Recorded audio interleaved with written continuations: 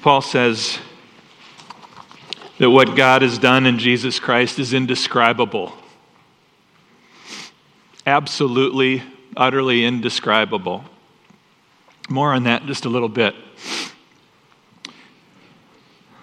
I want to thank you, Triumph Church, for being an incredible blessing to Inspiration Point.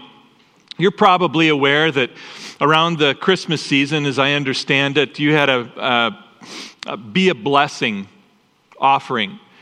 And we got word that you were sending $56,000 to Inspiration Point to help with the flooding. I hope that's not news to you. I'm not breaking news this morning, am I? You knew that? Okay, good. That's good. You need to know a little bit of the backside of that story. Inspiration Point, which has been operating for 59 years, we had to make the difficult decision in early November to say that this summer camp is not going to happen there. The waters of Spitzer Lake have risen to a point where we can't operate there anymore. I shot a video, maybe you saw it, but I stood on the ball field behind the Soma cottages, and I was up to my shins in water. The lake has made it. We think it'll be impossible to navigate the camp this summer, and we had to say we're not going to hold camp there this summer. It was a difficult thing. At the same time, we're praising God for his provision of another property, Inspiration Point at Twin Oaks, 12 miles away. 12 miles away. We started building a camp just 12 miles away, but here's the deal. It was supposed to be an auxiliary camp, secondary.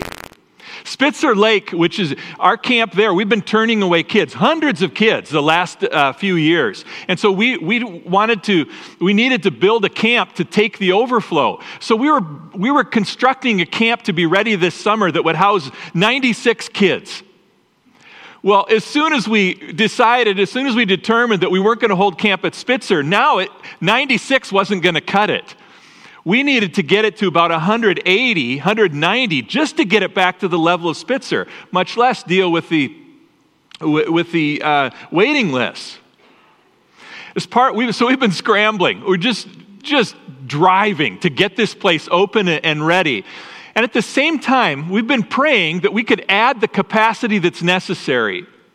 Here's where you come in. When we got word that you were sending $56,000 to us, you were sending it not knowing how it was going to be used, but we were praying. We were praying that we would somehow have the means to be able to build a new maintenance building at the camp, to take our maintenance and put it in another building, because what that would do is that would allow us to take our current temporary maintenance area and turn it into more housing. Your gift of $56,000 is going to pay for the new maintenance building, and now we're going to be able to build 5 more sleeping rooms, allowing 20 to 25 more kids to come to camp every week of the summer. Your gift is making it possible for between 200 and 250 more kids to come to camp this summer. And you didn't know that. You didn't know that. And we didn't know where the money was going to come from. We were just praying. You know who knew it? God knew it. God knew that. Thank you. Thank you, thank you, thank you for being an answer to prayer through your generosity. Lives are going to be impacted and touched in powerful ways this summer. We're hustling to get ready so we can open by the end of April. It was supposed to be 96 beds by the 1st of June. Now we're at 180 beds by the 1st of April. We hope that marker doesn't move forward closer at all. But I want to thank you for your partnership in the gospel. It's so good to be here with you this morning, and I get to talk to you about the generous God that we serve. My goodness, that song that we just sang, the generosity of God in giving his son Jesus Christ to us, that we might be brought back into relationship with him and be a part of what he's doing in this world. What a marvelous gift that is. You know, Janet and I were talking months ago about Christmas time when we were kids. And about mid-November, for sure before Thanksgiving, as kids, we would get very, very excited around our house. We would race home from school because we wanted to know if it had arrived, if it had shown up at our house, because we couldn't wait. It was coming. Sometime before Christmas, we knew it was coming. I'm speaking of the Christmas catalog. Some of you know what I'm talking about. Some of you are going, what's a catalog?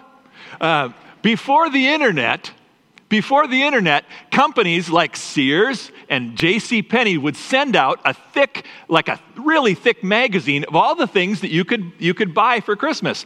And as kids, we couldn't wait for it to show up. And then when we got it, we would tear through the pages to see what toys were new. Janet tells the story. When she was young, she and her brother would sit down, they'd turn to the toy section, and they would turn the pages one by one. And when they flipped the page, they tried to be the first person to say, I'm going to get it, I'm going to get it, I'm going to get it.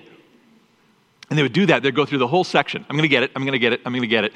I didn't have to compete. My siblings were younger than me. I would just flip through the pages, rabbit ear the pages, and circle the things that I hoped I could get for Christmas. That's what I did. Maybe some of you recall doing the same thing. Thank you. Thank you. Then the Christmas catalogs, by the way, they had another use. When Christmas was over, they became booster chairs for young kids, right? Right? You have company and you had to get kids higher to raised up at the table. And they were awful to sit on because it was treacherous. It was treacherous, but they were very, very useful. Very useful. What's interesting is when Jesus walked this earth, he took things of this world and he flipped them upside down. He was famous for saying things like, you've heard it said, but I tell you this. You've heard it said, but I tell you this. And you're familiar with these things. He would take things of this world, that people, common thought patterns and attitudes, and he would flip them upside down. He could have said something like this. You've heard it said, I'm going to get it, I'm going to get it, I'm going to get it. But I tell you this. Life is about giving your life away.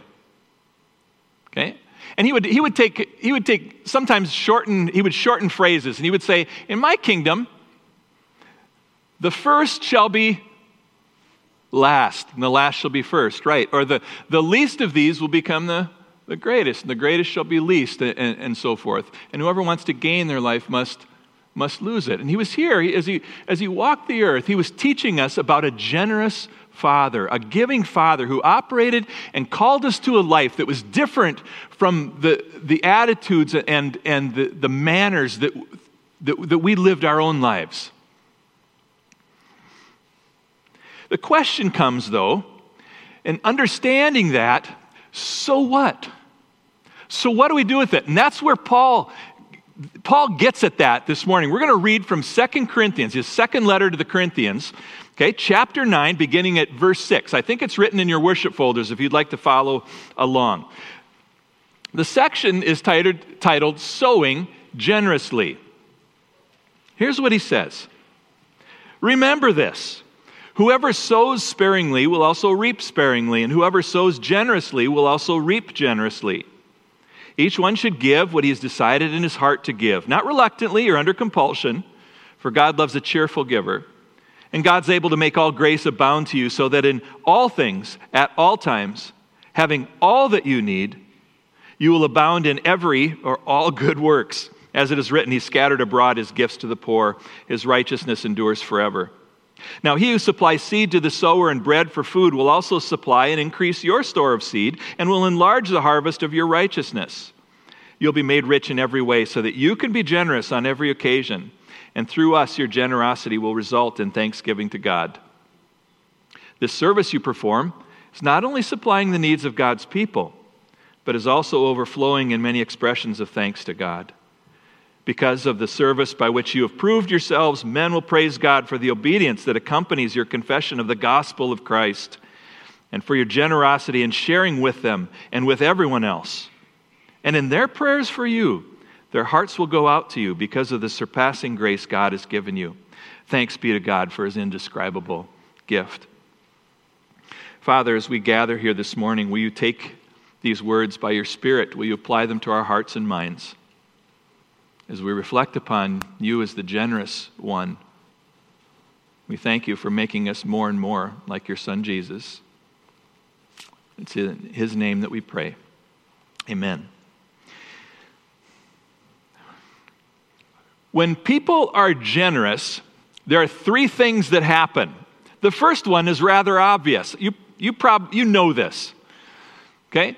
When people are generous, the ones receiving a gift are blessed. Right? When you sent your gift to Inspiration Point, we were blessed by that. Have you ever received something, a gift, or somebody did something for you? How did you feel? You're blessed by that, right? That's an obvious one. Think about these kids, these thousands of kids who are going to receive meals and food. They're going to be blessed in receiving that, yes. But there's a second thing that happens. Not only is the receiver blessed by others' generosity, but the one who is generous is blessed as well. It's true. The one who is generous is blessed as well.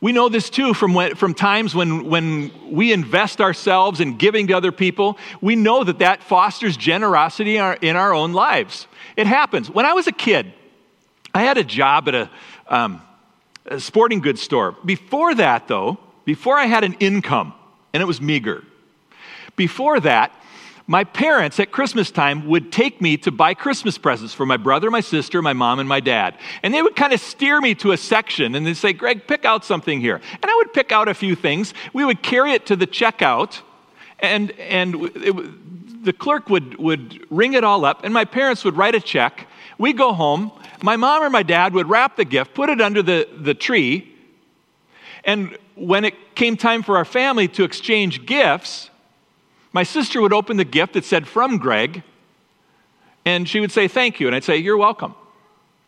No big deal, really. But as I got older and I got my job in 10th grade, then I started taking my own paychecks and going shopping for my brother, my sister, my mom, or my dad myself, picking out something for them, paying for it with my own money, taking it home, wrapping it up, sort of, putting it under the tree, and guess which gifts I couldn't wait to see open first? The ones that I had given.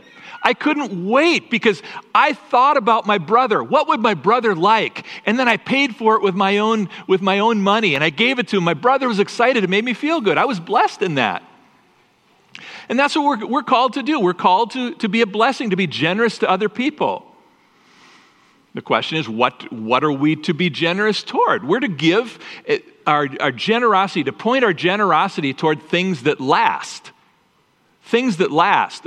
Scripture warns against investing or being generous or investing in things that don't last. In Matthew, we read, "Do not store up for yourselves treasures on earth where moths and rust destroy, but store up for yourselves treasures in heaven where moths and rust cannot destroy and thieves cannot break in and steal." Okay? Because that's what happens when we invest in things that are of this world. They come apart, they disintegrate, they're gone, and they're meaningless, frankly. As I grew up, I was probably 7 years old, and I got what was probably my favorite gift of all time. It was a new Huffy bicycle. It was a Huffy. It was kind of orangish gold. It was the 70s. Okay? It was orangish gold. It had a white vinyl banana seat, they called them, because of the shape of it. That was connected to the bike by a chrome sissy bar. I had big handlebars, and I loved that bike. I could get up on a summer morning. I could put my baseball glove on the handlebars, take my baseball, wedge it into the frame down by the fork, wear my swimsuit, put a towel over my shoulders, and I could be gone all day. And I would cruise around Fairmont, Minnesota. And frankly, I looked good as I was riding my Huffy bike. I really did. And I had wonderful days. And my bike was a treasure to me. As I grew older, I modified it. I changed the seat and so forth. And I jumped with it, jumped jumped ramps with it. I wasn't supposed to do that, but I can say it publicly now because I accidentally said that last week at Triumph West, and my mom was in the audience. So I came clean with her that I was jumping my bike and I wasn't supposed to, but I love that bike. Now here's the question. Do you know where that bike is now? You know where it is? I have no idea.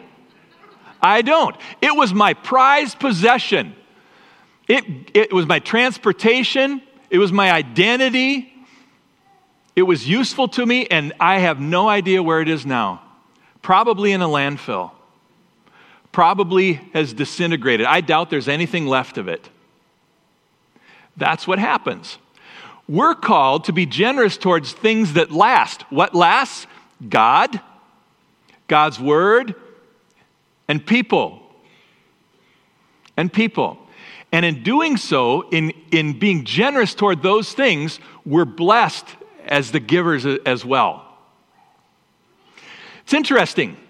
I was researching this a little bit, and I came across a study done by the University of Notre Dame. Wanted to find out, where does giving come from? How do we explain people being generous? The first place they looked was Darwin, evolutionary theory, and they found no, that can't be it. Darwin's theory says that the survival of the fittest, the strong ones last, the strong ones flourish. And so the idea is to gather all you can and keep it and accumulate assets. That doesn't explain why people would be generous and share. They threw it out. The second place they looked was classic economic theory, made famous by Adam Smith and John Stuart Mill. They found out that doesn't hold the answer either. It can't. In classic economic theory, it's based upon the fact that people are more interested in their own benefit than their personal loss. That can't explain it. They wanted to find out, where does it come from? Do you know what they found out? They found it in brain research. In brain research, through the use of functional MRIs, which show the brain lighting up when certain stimuli are applied to it. And here's where they found the answer. There's a part of our brain that lights up when cravings take place. Okay? As the morning goes on here and you start getting hungry for lunch, there's a place in your brain that's going to start firing. It's going to tell you that you're hungry. And then when you feed yourself, that same area of the brain is going to be fed by impulses telling you, I got what I wanted. That same area of the brain lights up when giving takes place, when people are generous. Do you know that? We are hardwired. There is an innate desire that we have to share. That's right. When there's a need and we share generously, a part of our brain does this. Oh, that felt good. Bill Harbaugh of the University of Oregon went even farther, and he found this, that not only is it located in that area of the brain, but dopamine is released at the same time. Dopamine is that chemical in our brains that tells us when something pleasurable occurs. Okay? Dopamine is released and we think, oh, that felt good. And dopamine is actually addicting. That happens when people are generous. You can actually get hooked on, addicted to generosity. How about that? Now here's the question I have. How'd that get in there? Why is it located in our brains? Why is that there? Here's the answer. Because we're made in the image of a generous and giving God. He put that in there. So when we're generous towards people, when we share, when we help, we're acting like Him. It makes sense, right? It makes sense. How about that? How about that? As we're generous, people who receive generosity are blessed. The ones who are generous are blessed. But there's a third thing that happens that Paul talks about here. And that's this. God is praised. God is praised.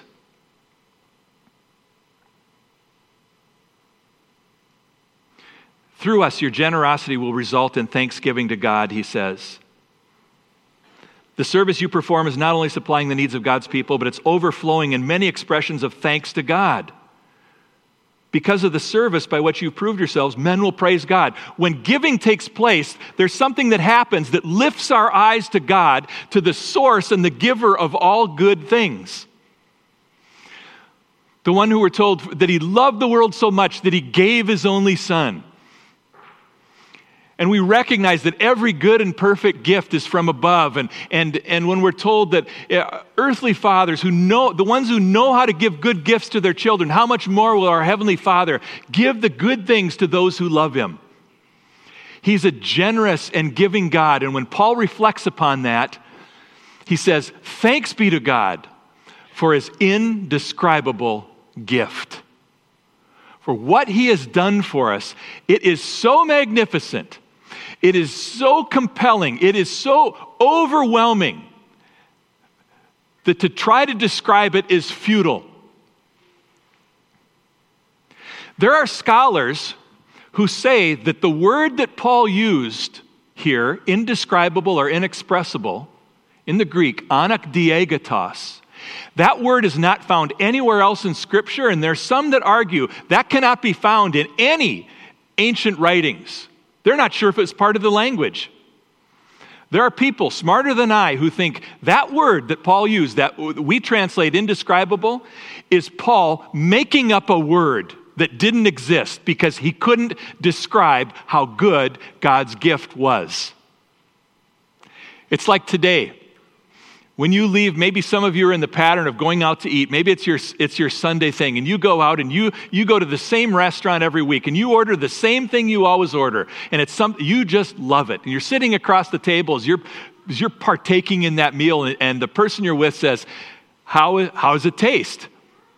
And you're salivating, and you want to tell them how good it is, but you can't. And your action is something like this. Oh, this tastes so. I can't. And you make up a word. You make up a word that doesn't exist. You say something like, it's fantastilicious. Because what you're tasting goes beyond any word that we have. Paul's saying,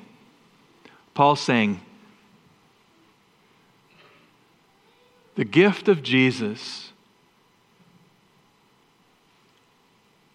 is so good, there's no way to describe it. I'll do the best I can, but it's not adequate. It's indescribable. Amazing.